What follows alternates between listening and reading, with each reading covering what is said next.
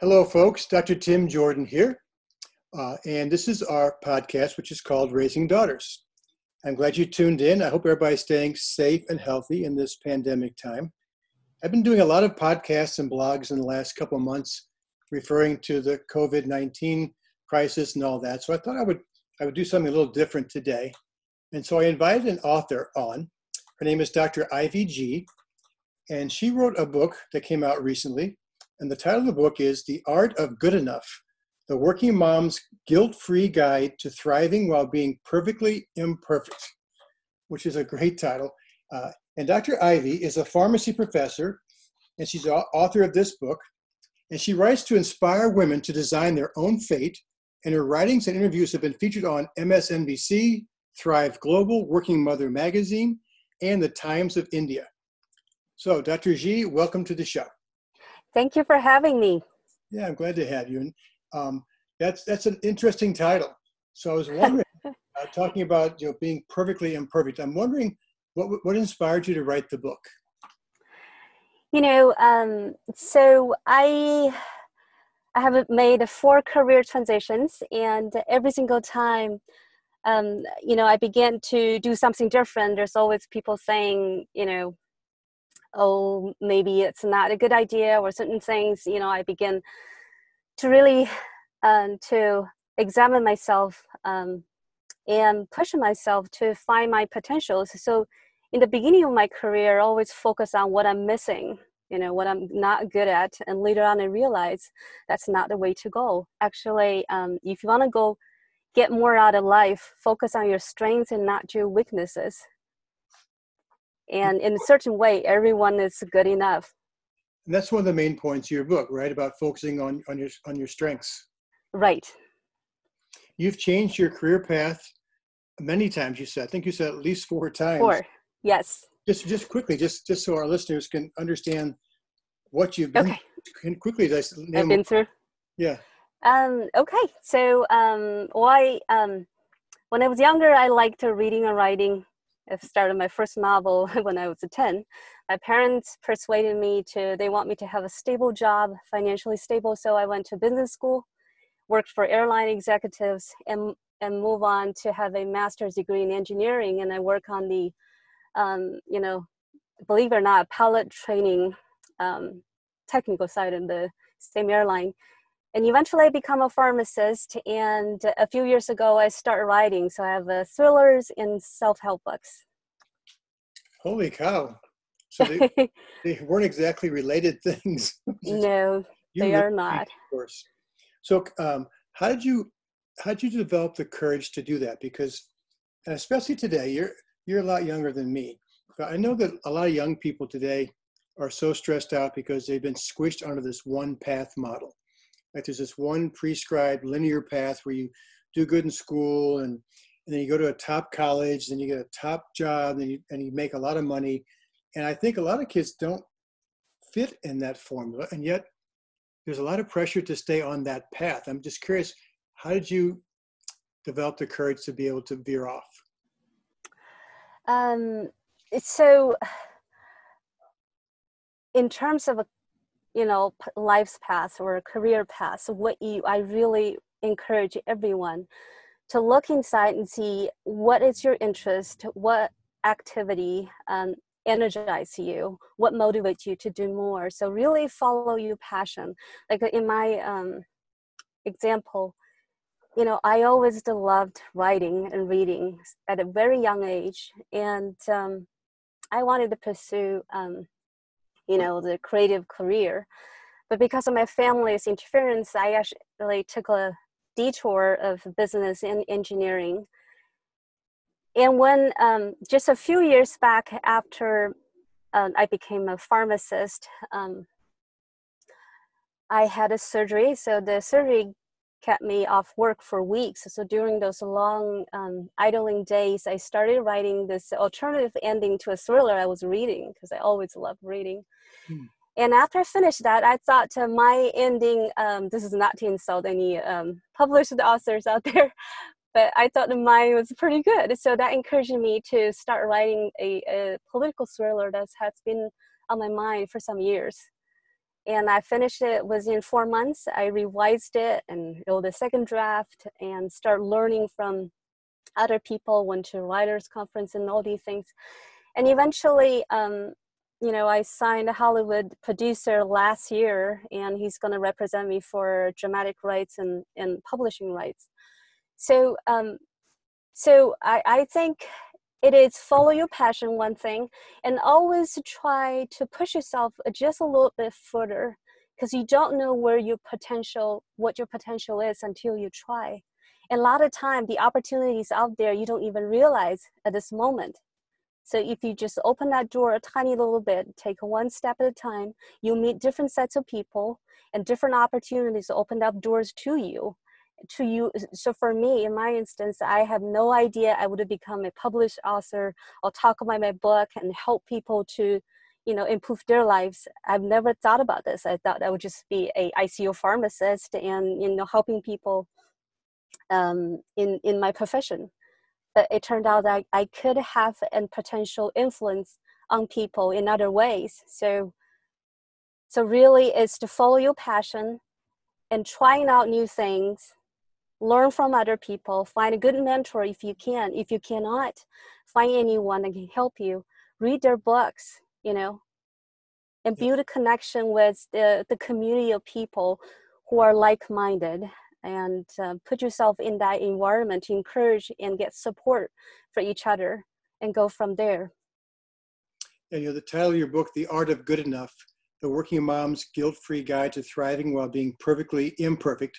By the way, we're talking to Dr. Ivy G. I think one of the things that holds people back is that whole perfectionism thing. And so your whole book is about the Working Mom's Guilt-Free Guide. And I think there is a lot of pressure on women today to be the perfect woman and the perfect wife and the perfect mother. And I wonder, why do you think moms fall into that trap of having to be perfect in all those ways? Well, there's the internal pressure to do well. Being a mother means, a lot of time there's internal agony about, am I doing the right way? Am I doing enough? Being a mom, you take a full responsibility for your children. There's your partner. There's lots of anxieties internally and externally with the social media. There's all these beautiful photos everywhere, success story of someone, looking excellent on Instagram with their child, and they just look gorgeous. Everything seems effortless. So there's external pressure to measure up and internal pressure to try to do good. So there's a lot of anxiety and guilt. And so I usually tell people the first thing you do is to really understand yourself and accept yourself and love yourself. And so stop. In loving yourself, the first thing you do is stop comparing with other people, because no two person are exactly the same, and situation is always different. So don't compare orange to apples. It just doesn't work. Yeah, that's easy to say. Right. I also know it's hard to put into practice. And I've been running weekend retreats and summer camps for girls, grade school through high school, and our theme is personal growth and personal awareness. And I'm trying to give girls a chance to talk about things so they can learn how to understand themselves and understand other people. I think most people don't have that kind of experience. And so how does a 16-year-old, 19-year-old, a 24-year-old, a 36-year-old, how do they learn to understand themselves? So self-awareness or self-understanding, I think the most important thing is to understand your negative emotions. So figure out your triggers and really understand the root cause of your triggers and solve them eventually, because a lot of time we go through emotions and don't realize what's really the cause for it. So sometimes, the outward emotional outbreak could be anger, but internally what you feel is a disappointment of the situation or your environment. So what I do is in my life transformation journal, the book's companion journal, I use this worksheet on myself. And what it does is, so first you write down, recall your recent emotional breakdown or outbreak, and really focus on what you physically feeling at the time during that, outbreak. Were you shaking, yelling, were you tearing up? And really note what thoughts fire through your head. And think about what or who triggered you that emotion. And what exactly happened right before you were triggered. And the last thing is, by writing those down, sort of brings clarity to your mind, because a lot of time there's so many little things interrupt you get confused. And the last and most important thing is to figure out what needs of yours were not being met. That's the root cause that you need to focus on. So the outward emotional outbreak is just a manifestation of what's missing inside, underneath. So, and sometimes the root cause could be because of acceptance or autonomy or respect. Sometimes we feel challenged, and then we feel threatened, then we become angry. There's all kinds of emotion going on, but underneath, we got to figure out what is missing and working on that root cause. So a lot of time people, they become angry, they start yelling, and later on they feel bad about this. They know it wasn't helping the situation, but they don't know how to solve the issue. Every time they were triggered, they'll do exactly the same thing, and afterwards feel regretful. So figure out emotional triggers help you to understand how your thought process is, and remove yourself from that trigger. Figure out a way to deal with the root cause, and go from there. So it will be easier to control your emotion and become more mature. Yeah. Another tool you talk about in the book that might find its place in what you're talking about is talking about self-compassion. You want to tell us about the place of self-compassion in that work? So self-compassion, basically, earlier I talked about you got to stop comparing with anybody else and stop punishing yourself for your mistakes.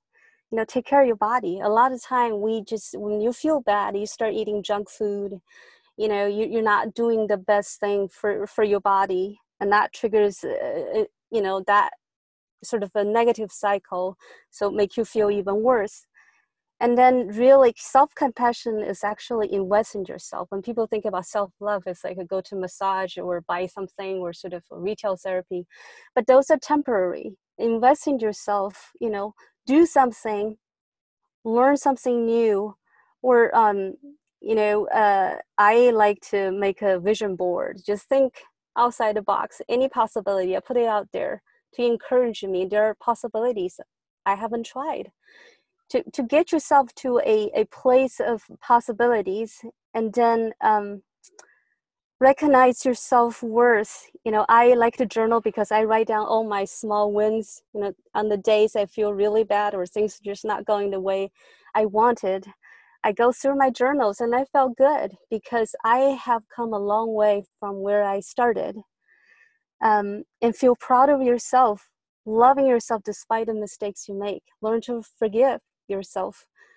A lot of time we want to be, we all have this idea, like if something happened to me, if something else happened, I'm prettier, taller, smarter, or have more money, well, I'll feel happy. But if you look at celebrities, we heard so many incidences, these exceptionally successful people, they commit suicide, and they have a lot more than us. So the conditional happiness cannot be conditional. It has to come from you.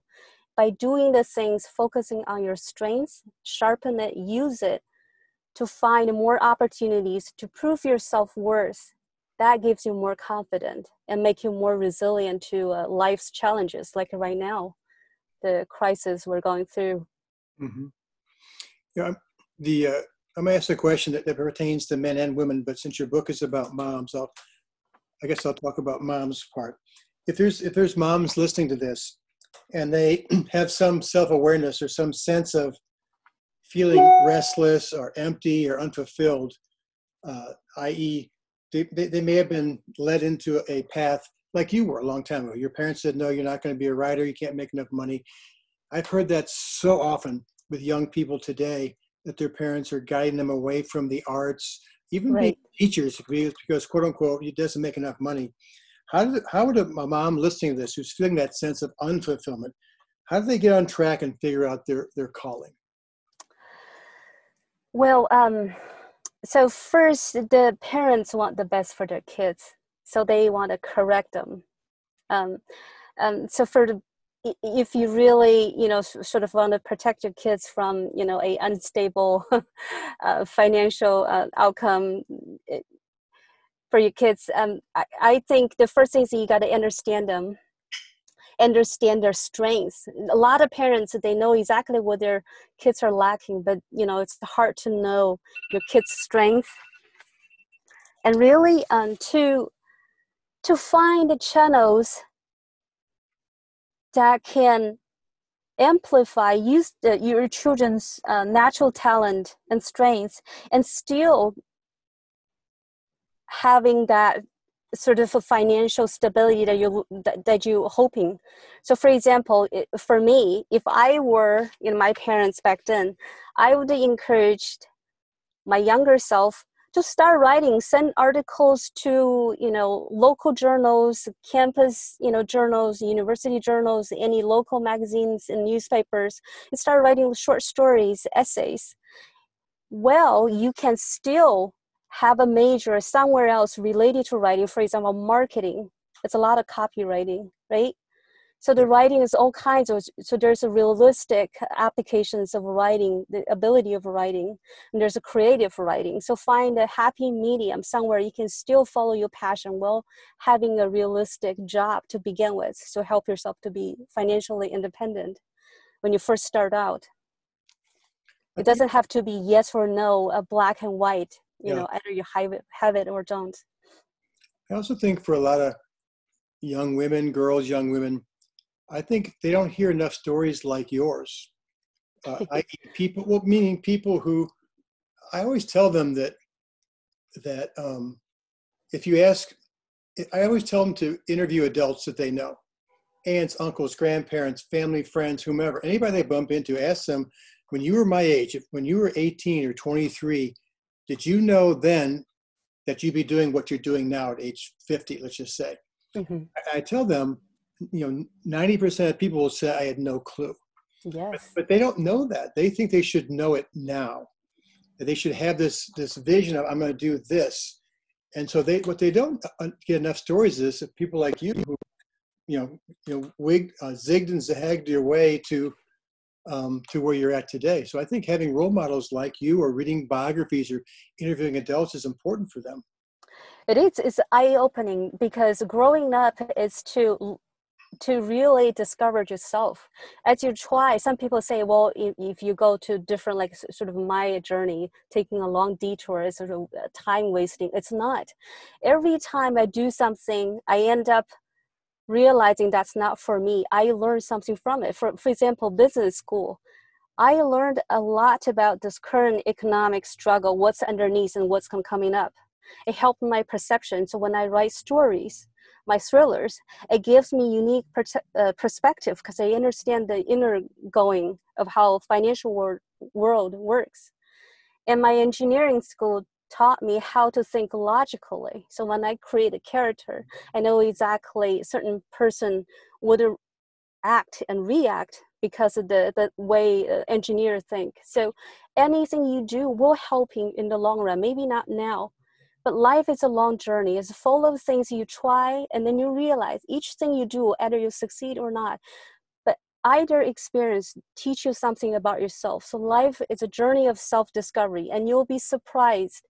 We all change so much. When I was 18, if I live to 80, there will be a huge growing curve, learning curve for me to understand myself and focusing, figure out what am I really good at, and how to use it to make my life more splendid and memorable. Yeah, if there's one thing that I hope there's a lot of things that young people learn from this COVID corona crisis thing. And one of them is they're living through a lot of uncertainty about a lot of things, right? They're right. splitting their futures. So one of my hopes is that they will learn to trust better, because there's been so much of their life that's been supervised and planned out, like, one step leads to the other. So it's linear path. So I hope that they learn that they can trust that even though things aren't always certain, it doesn't mean they're off. It means it can still mean that you're on track. Right. So this is about attitude. So for example, something happened to you. Um, think of it this way, rather than, oh my God, what's going to happen next? Oh my God, now my plans are totally ruined. What am I going to do? Think about it, this unique opportunity is coming up. What can you do to make something out of this situation? It's sort of like making lemonade out of lemon. But really it is to figure out, what am I gonna do to get something out of this? What can I try? Think of different ways. If this one way doesn't work, can I change certain elements of my approach and make it a new idea, a new approach, and try it again? Sometimes, success comes at different timing. You got to meet the right people, timing, and sometimes just the place. Yeah. Really, it's all about learning and those. And if your old way of thinking doesn't work, try a new way, slightly different, and see if it works or not. It's a lot of trial and error in success. That means, though, they have to try, fail, and then not allow that to shut them down. I worry that since we're not allowing kids to struggle, fail, make mistakes these days because we're so invested in this perfect path, that's hard sometimes for people to follow through with that because they're not used to failing or are stumbling. That's why earlier you were mentioning about the parents, they're just spending so much energy and invested in their kids for hoping for a successful career for them. And what it does is you really have to introduce a positive pressure or positive stress to the kids and really stretch them out a little, build that resilience. And resilience comes from self-confidence, and self-confidence comes from self-trust. In order for you to trust yourself, you have to understand yourself, accept yourself, because no one is perfect. I mean, just think of all the models, like all your idols, all the young kids, you must have an idol somewhere on certain magazine or Instagram or whatever, Facebook or anywhere. Look into their life. They have their weaknesses and they have certain things that they don't like about themselves, but they are successful because they figure out a way to work on their strengths, focus on what they do well, and keep going on that way. So the future is it's all about specialization, and the school's still teaching kids to be well-rounded. Sometimes you spend lots of time to patch up the things you're not born with that talent. So it's time to shift that mindset. You don't have to be covering all bases. As long as you figured out what you are good at and keep going that direction, improve yourself, you will find yourself in the very, very, you will be successful eventually. Yeah. Dr. Jordan here on Raising Daughters. I'm talking to Dr. Ivy Ji, and she has a new book out called The Art of Good Enough, which I think you can find everywhere. A couple more questions before we shut this down. First one is, in one of the chapters, you talk about living simply and talking about uncluttering your mind. And in this coronavirus time, we have more time, I think, Yes. at home and all. So maybe you can give our listeners some ideas about what you mean by an uncluttered mind, or how to unclutter your mind.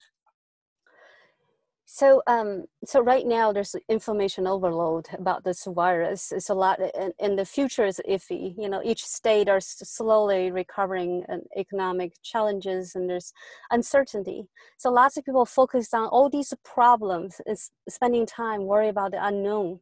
What's going to happen? What should I do if something bad happens?